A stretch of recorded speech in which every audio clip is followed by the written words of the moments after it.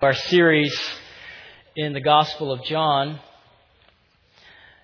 and I got mean faces from all of the other pastors when Keith agreed to give me John 4. Keith didn't even hand it over with a whole lot of enthusiasm, but he's out of town. So John 4, just a classic exchange between Jesus and the Samaritan woman, where we're going to see Jesus doing what he often does, and he's invading this woman's space.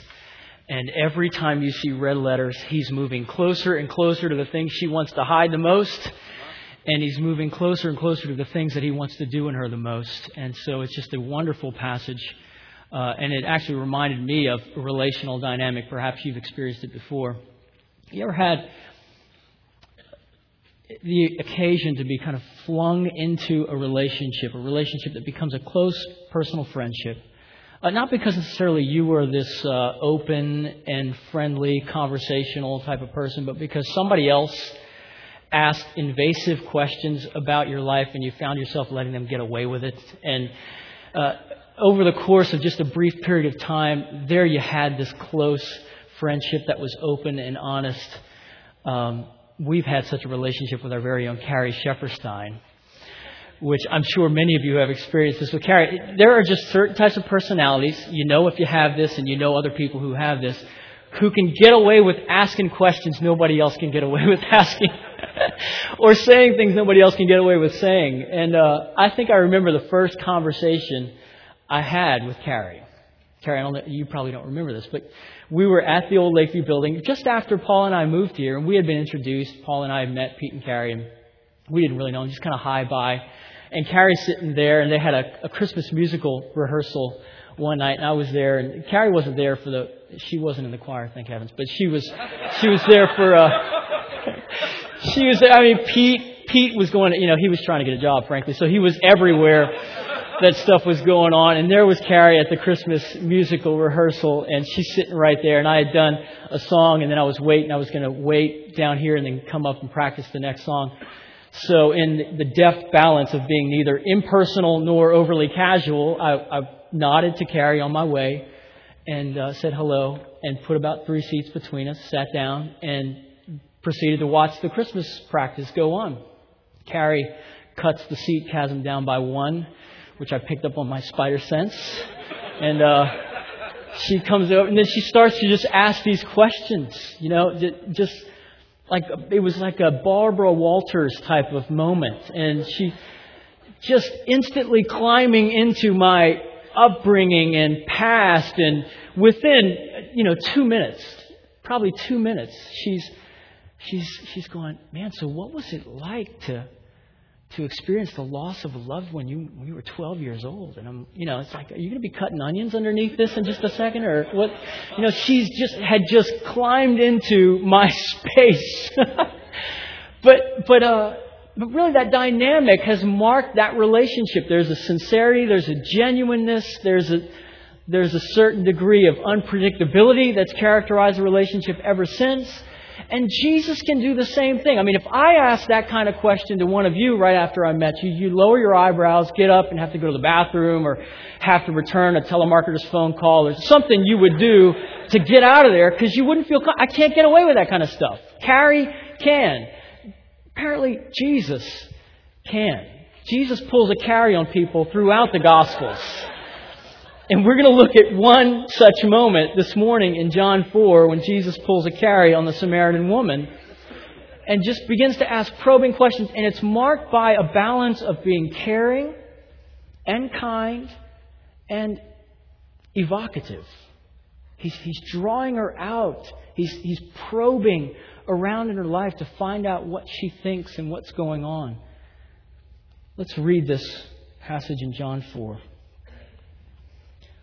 Now, when Jesus learned that the Pharisees had heard that Jesus was making and baptizing more disciples than John, although Jesus himself did not baptize, but only his disciples, he left Judea and departed again for Galilee. And he had to pass through Samaria. So he came to a town of Samaria called Sychar, near the field that Jacob had given to his son Joseph.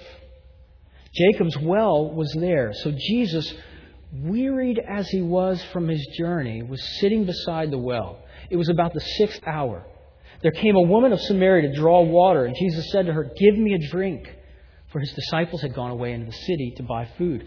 The Samaritan woman said to him, "How is it that you, a Jew, ask for a drink from me, a woman of Samaria?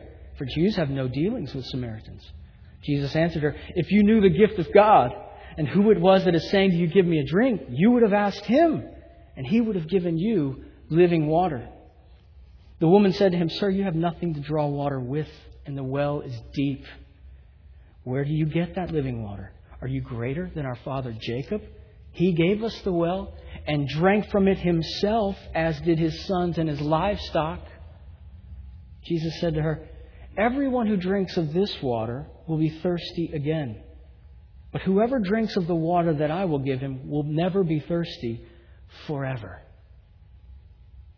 The water that I will give him will become in him a spring of water welling up to eternal life." The woman said to him, "Sir, give me this water so that I will not be thirsty or have to come here to draw water." Jesus said to her, "Go call your husband and come here." The woman answered, "I have no husband." Jesus said to her, "You are right in saying, 'I have no husband,' for you have had 5 husbands, and the one you now have is not your husband. What you have said is true." The woman said to him, "Sir, I perceive that you are a prophet. Our fathers worshipped on this mountain, but you say that in Jerusalem is the place where people ought to worship." Jesus said to her, "Woman, believe me, the hour is coming when neither on this mountain nor in Jerusalem will you worship the Father. You worship what you do not know. We worship what we know, for salvation is from the Jews. But the hour is coming and is now here, when the true worshippers will worship the Father in spirit and truth, for the Father is seeking such people to worship Him. God is spirit, and those who worship Him must worship in spirit and truth." The woman said to Him, "I know that Messiah is coming, He who is called Christ. When He comes, He will tell us all things." Jesus said to her, "I who speak to you am He." Now, if you come to the well with this Samaritan woman, you have no idea that this conversation is about worship until the end. Right? She doesn't see this coming. Jesus just comes in. There He is on the well. She sizes Him up basically to be a pivot-aged Jew who looks really, really tired. And he's annoyingly in my way because I need to get water. And apparently she wanted to get water when nobody else was getting water. It's the middle of the day. It's the hottest part of the day. Jesus Himself is worn out from walking and the heat of it all. And He sits down on the well. She wants to come to the well when nobody else is there. She doesn't want to be around people. And she sees Jesus right there. She's walking into this. And Jesus, though she doesn't know anything, I believe Jesus knows exactly what He's after that day in Samaria. Jesus has an end goal in mind when He engages this woman. He wants to turn her into a worshiper of God.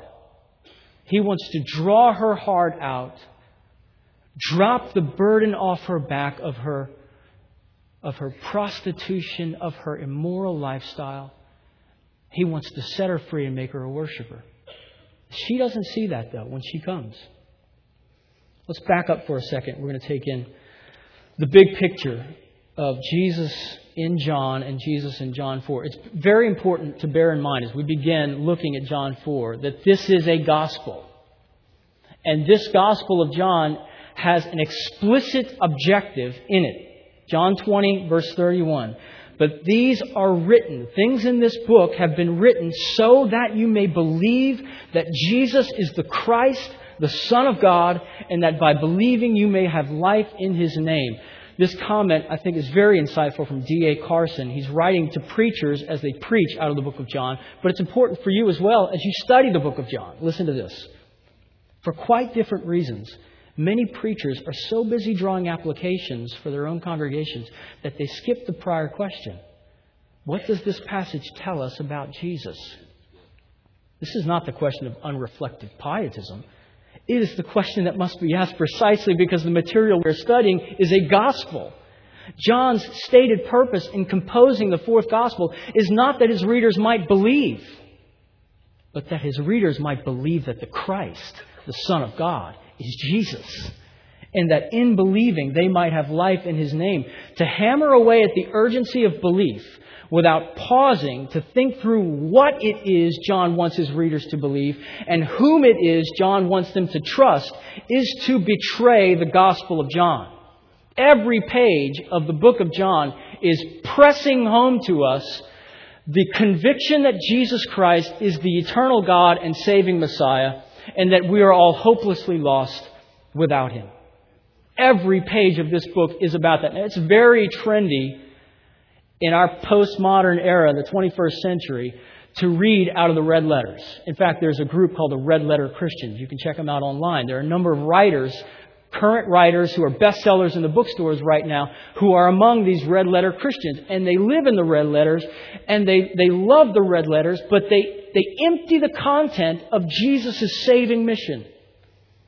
And they turn Jesus into a merely human social reformer. He's a sort of hippie on a pilgrimage, walking through Palestine with all of his friends, trying to, he's the voice of the oppressed. He's the enemy of the religious institution.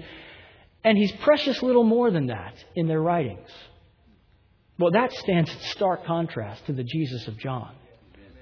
Because the Jesus of John is the exalted Lord of heaven and earth come down to save His people, to redeem them from their sins, to restore the whole of creation, and to usher in the everlasting kingdom of His Father. This is the exalted Jesus of John 4. And this is the Jesus who's sitting on the well in Samaria. He is God, fully God.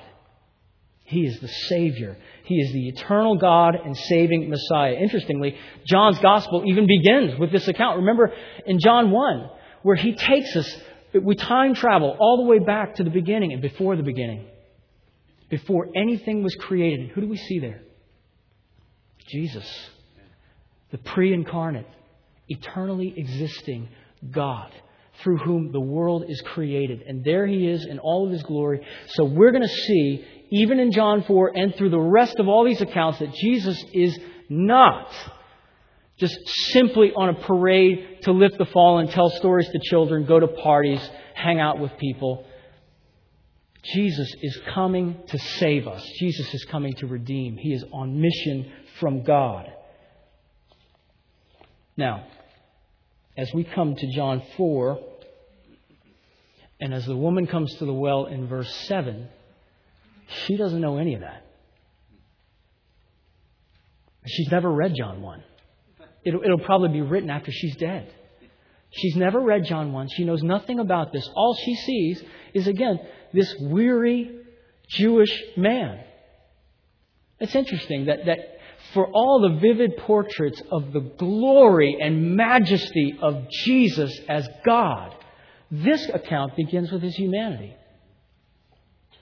That's, frankly, all that she sees. It's the only thing that she sees. Jesus is so tired. He's apparently more exhausted than His friends are. He sends them to go get food and come back. I'm going to sit here by the well. You guys go into town. I'm going to get a drink of water. That's the Jesus who comes here. That's the one that she approaches as He begins this conversation. And how does He begin it? He says, "Give me a drink." And what's her response as Jesus invades her space? She's short with him. He says, "Give me a drink." She says, "We shouldn't be having this conversation. Your law forbids it." You know the background between Jews and Samaritans? This thing goes a long way. I mean, sometimes you might wonder, what's the deal with a good Samaritan? What's so good about walking by, seeing somebody who's dying on the side of the road and picking them up? Wouldn't anybody do that? Well, not if you knew the background of Jews and Samaritans and how hostile they were, how much they hated each other, and where that came from. See, this originated hundreds of years before 722 BC. Okay, the kingdoms are divided. There's a northern kingdom of Israel. There's a southern kingdom of Judah, right?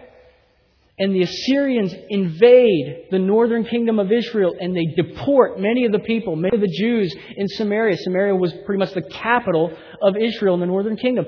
And when the Assyrians invade and they deport the people back to Assyria, they leave some of the people there and they repopulate the city with heathens, pagans, people from the nations who didn't worship the one true God. Idol worshippers are now everywhere. Idol shops and metal workers are forming up carved and graven images all over town suddenly. The whole city changes in its definition and its whole feel. And over time, wouldn't it be natural for these people to look around and start to think, I don't know if my husband is ever going to come back. I don't know if our friends and loved ones who were deported, if we're ever going to see them again, or if they'll be killed in Assyria, or if they'll die out there, if we'll ever see them again. So they start to look around. And they see that Mr. Assyria, who's working on their house or fixing their windows, looks mighty strapping, and he looks like he might do a good job helping me raise the kids. And so they start to intermarry with the idol-worshipping nations around them. And they culturally crack, and they give way, and their faith is evaporated. And then in the southern kingdom of Judah, Babylon attacks, lays siege to the southern kingdom, pulls those people away into Babylon. And once the people return from the southern kingdom, they come back only to discover that the Jews in the northern kingdom have even dropped the name Jew. Now they're so enmeshed in the culture, they've taken on the name of the city in which they live. Now they call themselves Samaritans. They've evacuated their faith. And eventually, they would even, this woman talks about, do you worship on this mountain or that mountain? They would eventually even dedicate the temple on Mount Gerizim to Zeus. And the people from the southern kingdom considered them sellouts, fair weather worshippers of God. And they said, we would be defiled to interact with you. So if they had to go from, as Jesus is going, from Judea to Galilee, and they had to pass through Samaria, which is right in between them, frequently they would go all the way around, cross a section of the Red Sea to go from one place to the next so that they wouldn't have to go through that defiled place called Samaria. That's how deep the hostility was between these two nations. And there was even a law established in the southern kingdom that we don't interact with Samaritan people. We don't even use a Samaritan utensil and drink out of a Samaritan cup. And here's Jesus, sitting on a Samaritan well, talking with a Samaritan woman, asking for a drink from a Samaritan bucket. He has jumped all of the etiquette of their religion. You see, that's why she turned to cold shoulder and said, wait, hold on, what are you doing?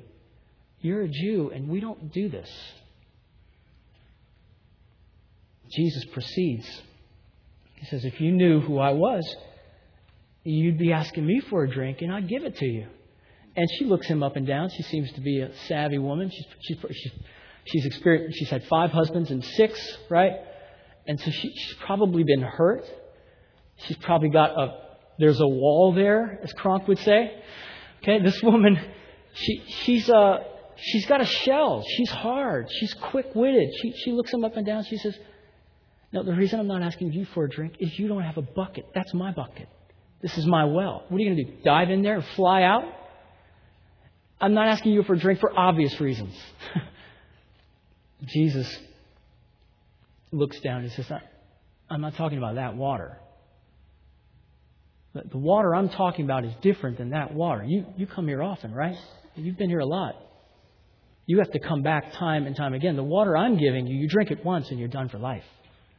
You drink it once and it percolates in you and satisfies your soul. And it brings to you an experience of eternal life. And she buys it. What have I got to lose? Okay, I'll take that.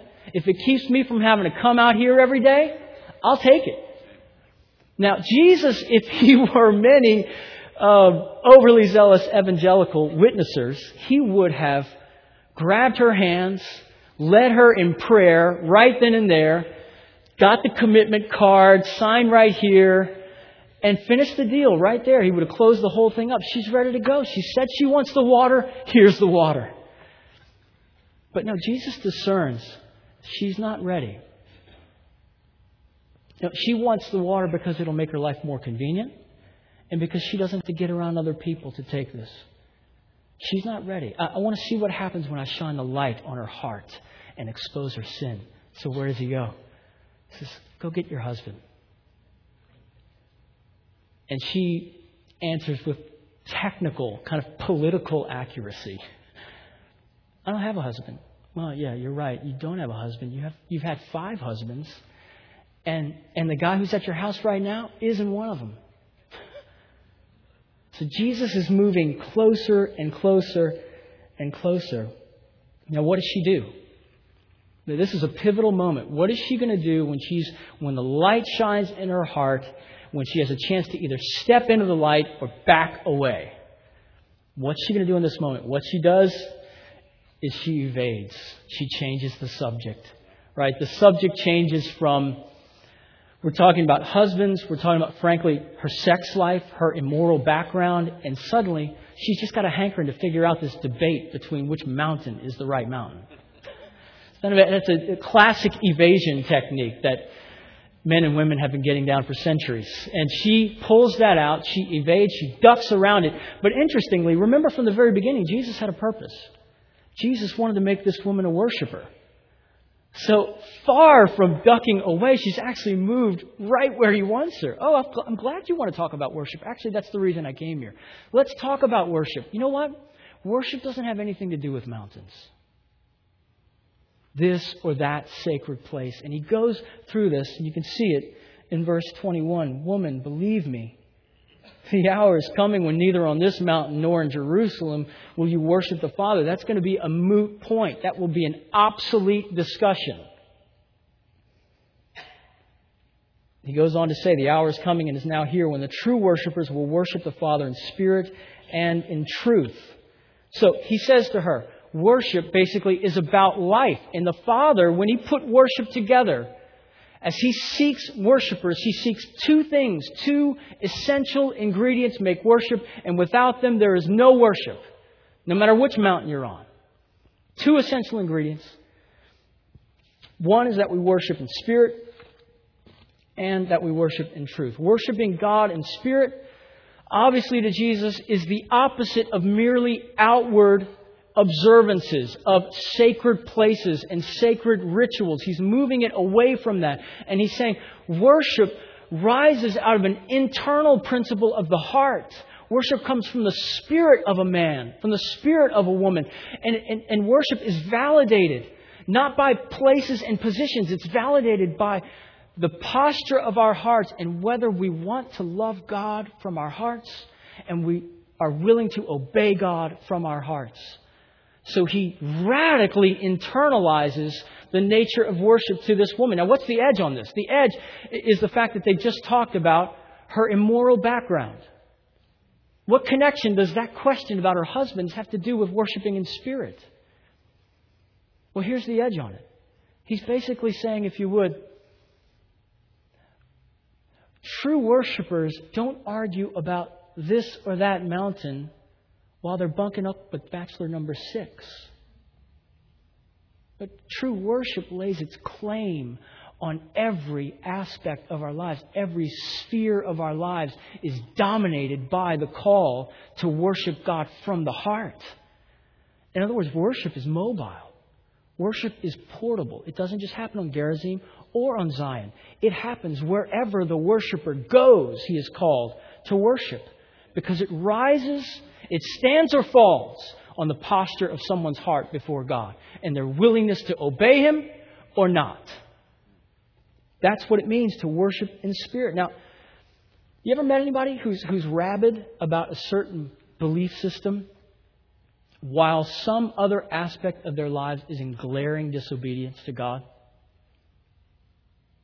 Are you that person? Where you might have all of your arguments down for why homosexual marriage is wrong, but you cheat on your taxes. Or you have this huge view about the gifts of the Spirit not being for today, and you want to argue and fight with people over that, back and forth and back and forth, but you're on X-rated websites. You see the disconnect there? That's what Jesus is going after. Worship in spirit is a holistic way of life. It's about pursuing God. It's about loving God. It's about obeying God from the heart. It's not about picket lines and winning arguments. Worship is for living. It's for everyday life. He's moving the categories of worship as he talks to her about this. Worship gets underneath, if you will, those controversial issues, those mountain issues, those Gerizim versus Zion issues. It gets underneath that and it goes to your darling sins, as Thomas Watson wrote. Your favorite ones that you like to cuddle, that you like to hide those. You'd rather, if you're going to confess your sins in a meeting, or you confess your sins to a brother or a sister, you'd rather send some other sin forward. Keep this one back. Now, worship says, bring it all here. Let's come all the way into the light. That's what it means to worship in spirit. True worship rises from an internal desire to love and obey God. It's not just in spirit, it's in truth. John 3:20, just one chapter ago, Jesus says, "For everyone who does wicked things hates the light and does not come to the light, lest his deeds should be exposed. But whoever does what is true comes to the light." In and of himself, does he come to the light? Because he or she has got it together? No. It goes on to say, so that it may be clearly seen that his deeds have been carried out in God. God has drawn you to the light. You've come to the light. And that's a sign that you are willing to follow Him. That's what worship in truth means. So what is this woman going to do in the moment of truth? She balks, doesn't she? She evades, she ducks around it. She balks at the truth. We've experienced that before. Perhaps some of you are experiencing that right now. Maybe you have seen something of your need for the Savior, and yet for some maybe unexplainable reason, you hesitate. And you're right there. You haven't crossed the line. Something is holding you back. Just like this woman. It's amazing that Jesus just keeps on fishing. He keeps on drawing and pulling and probing this woman, drawing her out into the truth, into the light. That's what worship means. Worship means true worshipers don't evade the truth and run from the holiness of God. True worshipers, they come to the light and they reckon with God, whoever He is. They come and they say, I want to see God. I want Him to confront whatever issues He needs to confront. And knowing that conviction of sin is a grace. Amen. Knowing that conviction is not the last word. And I think at this point in the conversation, this woman knew conviction is not the last word. Why? Well, because it wasn't the first word. You remember Jesus' first word to this woman? I'll give you water if you ask. He led with promise. Not with warning. He led with promise. He put that out in front of her so that she could see there's something that satisfies for all of my life. And instead of letting her just jump and grab it, He said, no, you need to come face to face with the holiness of God and with the sinfulness of your own heart. And then you're ready. If you still want it after that, then you're ready to worship in truth. Because you're not afraid of your past and your baggage. You're not afraid of God. Whoever He is, whatever He is, I want Him. I want the truth. I want to hear it. If it doesn't agree with everything I've heard in my past, I still want to hear it. What do you got to say? Tell me. What's the truth? Conviction is not the last word because it points to a Savior. And that's what Jesus does. He says, the only part of this argument that Jesus really solves and comes down and puts it to rest for good is He does look at her and say, you were wrong. Salvation is from the Jews. This is not simply as long as you're sincere. No, He wants to clarify. The Savior, the one who convicts, the one who draws you into the worship that God requires, that God seeks. That Savior comes from the Jews. So He points her beyond conviction of sin to the Savior. And what does she do? She responds. And this time there's a note of eagerness. Do you detect that? There's a note of eagerness in 25 after he says, God is spirit and those who worship him must worship in spirit and in truth. She said, the woman said to him, I know that Messiah is coming. She sounds so different than that cynical woman who said we shouldn't be having this conversation. She said, he who is called Christ, he's coming. When he comes, he will tell us all things. See, now it's all coming together for her, isn't it? She's relating this to prophecy. She's thinking, wait, Deuteronomy talked about this, that there would rise another prophet like Moses, only far greater. He would declare to us all things. And this is all coming together in a moment. She's thinking, he came and he read my mail. And I'm being drawn to this truth. And I'm being drawn to this God and this Savior who's from the Jews. And it's all coming together. Hundreds of years of Old Testament prophecy is lining itself up in her mind. And she wants it now. And now she wants it for all the right reasons. And what does Jesus do? When she says, I'm ready. I'm ready to meet him. I want to meet the Savior. I want to meet the God who is Spirit. I want to meet the one who is the truth, the one who makes and seeks worshipers. And he says, here he is. I who speak to you am he. That supreme, revelatory, saving moment where Jesus shows himself to be both eternal God and saving Messiah. Not just for the world, faceless mass of people, but for that Samaritan prostitute. He's come for her. You see how Jesus in this whole process was drawing her out? You know, we talk about exegeting Scripture, drawing out what's in God's Word. As we've been exegeting John 4, Jesus has been exegeting the Samaritan woman. He has been drawing her out like water from a well. Drawing her out to himself, bringing her closer and closer to him. You see how he's been myth-busting all of her false views of worship? Systematically deconstructing what she believed about worship. And he's moving the categories of worship away from things like Gerizim and mountains. And he's moving it into every tax booth, metal shop, and bedroom in Palestine. And he's saying the God who seeks worshipers seeks you. What do you do with that?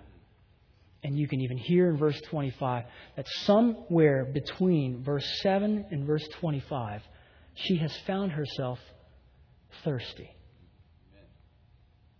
Because earlier she wasn't. Earlier she was cynical on that question. If you ask me for a drink, I'd give it to you. She looks him up and down and says, no thanks. Now she's saying, I know there's a Messiah. He's made worship both radically extensive. He's moved worship into every place in life. And he's made worship radically intensive. He's moved it into every place in her. Every space of her life is now claimed by the command and the call to worship. But I want to look at one more thing. One missing piece that we haven't talked about that is utterly crucial for everything that's come up to this moment. Because the fact of the matter is, when Jesus offers her this water, he can't give it to her unless he pays for it first. There are two inklings that are underneath this text that provide a missing piece that fits in with the rest of John's gospel. Look at D.A. Carson's quote. It says, in this chapter, the water that Jesus is offering is the satisfying eternal life mediated by the Spirit that only Jesus, the Messiah and Savior of the world, can provide. Look at John 4:13 again. Everyone who drinks of this water will be thirsty again. But whoever drinks of the water that I will give him will never be thirsty forever. The water that I will give him will become in him a spring of water welling up to eternal life. Now, the relationship between water and eternal life has a very long-standing history in Hebrew literature. Because 800 years before Jesus is sitting at this well, there was a prophet named Isaiah who was writing to people and who was inviting people, thirsty people, to come and have a drink of eternally satisfying water. He was alluding to a moment somewhere down the road where a new covenant would transpire and water would be distributed to anyone who asked for it. And that water would be the equivalent of eternal life. Earlier in Isaiah, you can read that. I think I put the quote in there. Isaiah 55. Come, everyone who thirsts, come to the waters. And he who has no money, come buy and eat. Come buy wine and milk without money and without price. Now, earlier in the same book of Isaiah, if you back up into chapter 12, there's another allusion to this water that will be for God's people. And interestingly, it's an invitation to come and drink the water. It's an invitation to the people who are returning from the Assyrian captivity. To this woman's ancestors. See, she would have known about 722 BC. She would have known about that. The Assyrian invasion, the captivity, the exile. That would have been an integral part of her personal biography. Every time a Jew looks at her and winces his or her eyes, that's because of 722 BC. She knows that moment very well. And so here's this moment in Isaiah chapter 12 where the people who have been exiled to Assyria are called back. And what are they called back to? God's people, Isaiah said, would return from exile in Assyria and they would meet the Savior by a well. Isaiah 12 says, with joy you will draw water, not from Jacob's well. With joy you will draw water from the wells of salvation. And on that day you will say, great in your midst is the Holy One of Israel. See, here in John 4, here's a returned exile from Assyria. She's at the well, being offered eternal water by the Holy One of Israel Himself in living color. And according to Isaiah 55, it's free. At least for her. It's not free for him.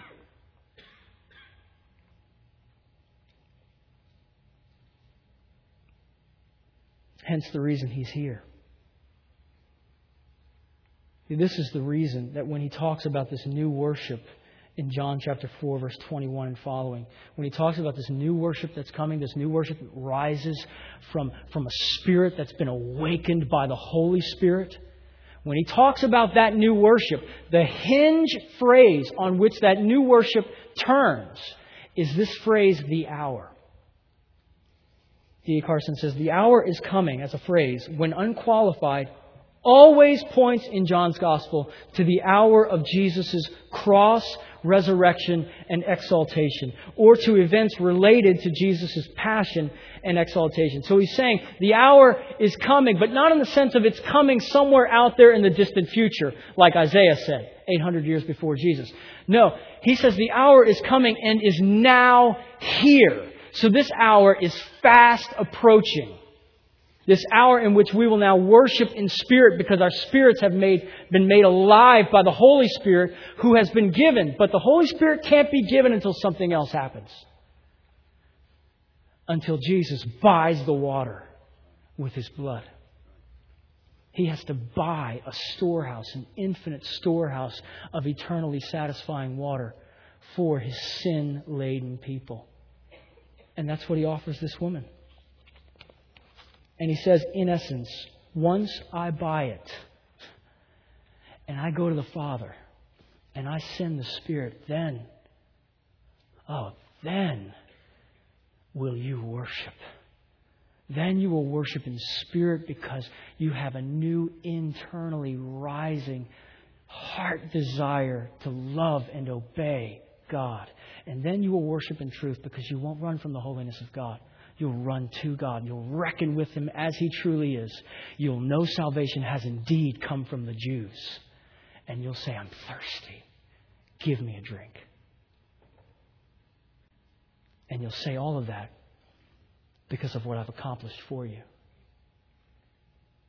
And the Bible even closes with one last invitation to men and women and children from first century Samaritan to 21st century New Orleanian.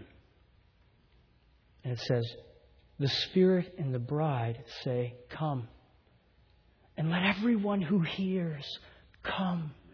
And let the one who is thirsty come. Let the one who desires to take the water of life without price. You see what's amazing here is that Jesus, within moments of meeting this woman, He's offering her water that will cost Him His life. Because He's going to have to pay for that. At the cost of His own blood, His own life will be spilled out to give this woman the water that He's promised.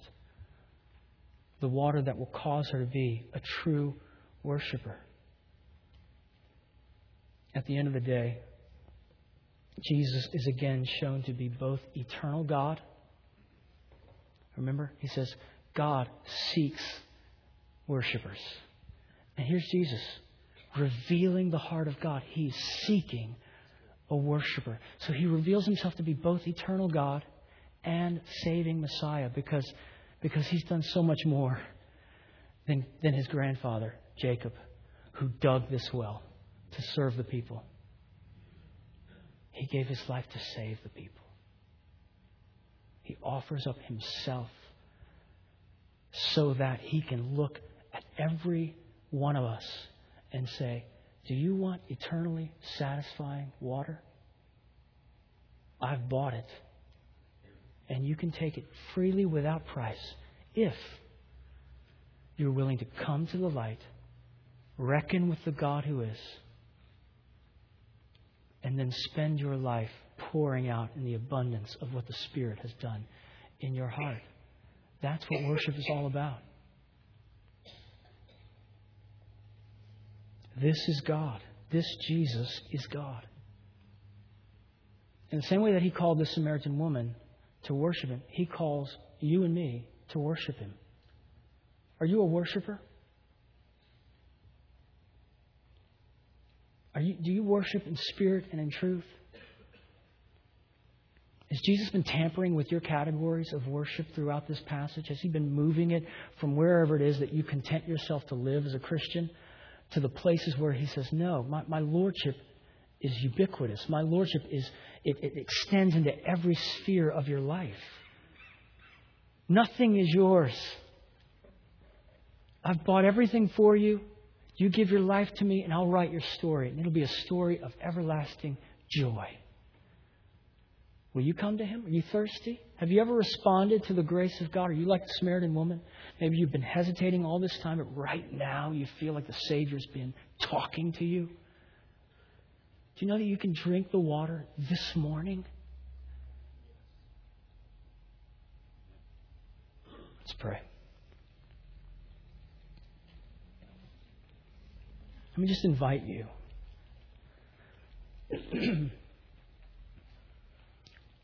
That if you, in your own heart of hearts, as you've heard this message, and you feel like I'm a Christian, is this possible? I'm a Christian Samaritan woman because I feel like I have come into a saving relationship with Jesus Christ, and yet I have not understood what true worship is all about. I've not been living my life in every sphere for the glory of the one who saved me. I've been running from the light. I don't want to confess my sins. I don't want to be tampered with. I want convenient Christianity. Let me urge you, as I'm praying for you to join me, praying yourself and asking God to make it right, to set your heart in a proper posture before Him. If you're the Samaritan woman and you've never responded to the call of Jesus, to His saving call, and you feel like, I wasn't thirsty before, but I'm thirsty now. You too, you can pray and you can just say, Jesus, save me. It doesn't have to be this profound prayer written by a theologian. It can just be so simple. God, have mercy on me. Save me. Save me. I want your water. Just say that. If you want it, just say it. He will freely give it. And you don't have to pay for it. Because Jesus already did. Let's stand together and worship.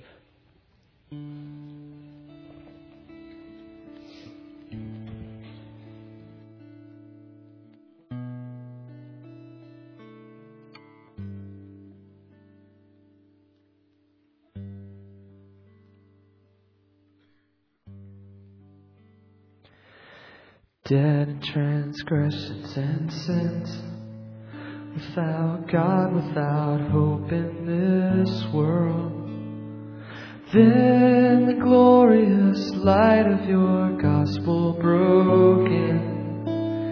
The Father stood up from His throne, opened His arms as He called out my name.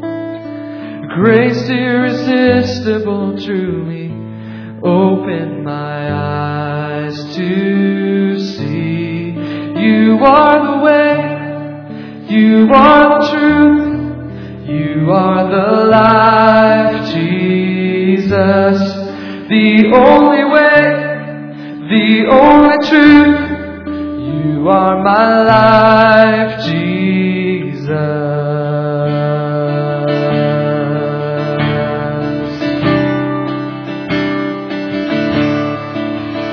Again, dead in transgressions, dead in transgressions and sins, without God, without hope in this world. Then the glorious light of your gospel broke in. The Father stood up from His throne, opened His arms as He called out my name. Grace irresistible drew me, open my eyes to see. You are the way, you are the truth, you are the life, Jesus. The only way, the only truth, you are my life, Jesus.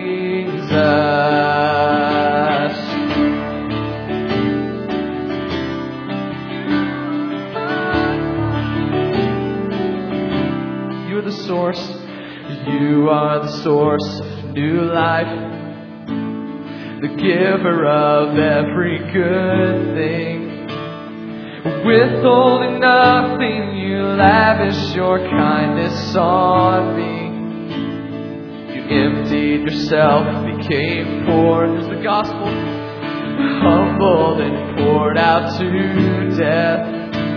Now highly exalted above all, your name alone can save. You are the way, you are the truth, you are the life, Jesus. The only way, the only truth, you are my life, Jesus. Yes, you are.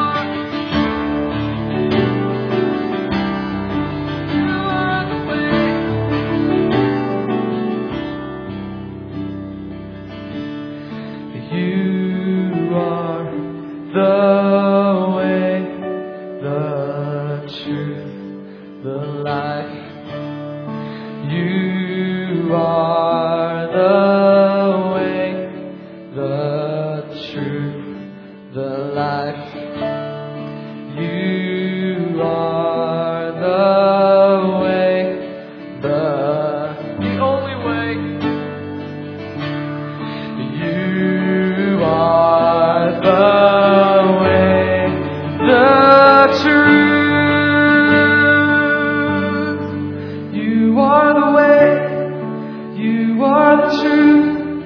You are the life, Jesus, the only way, the only truth.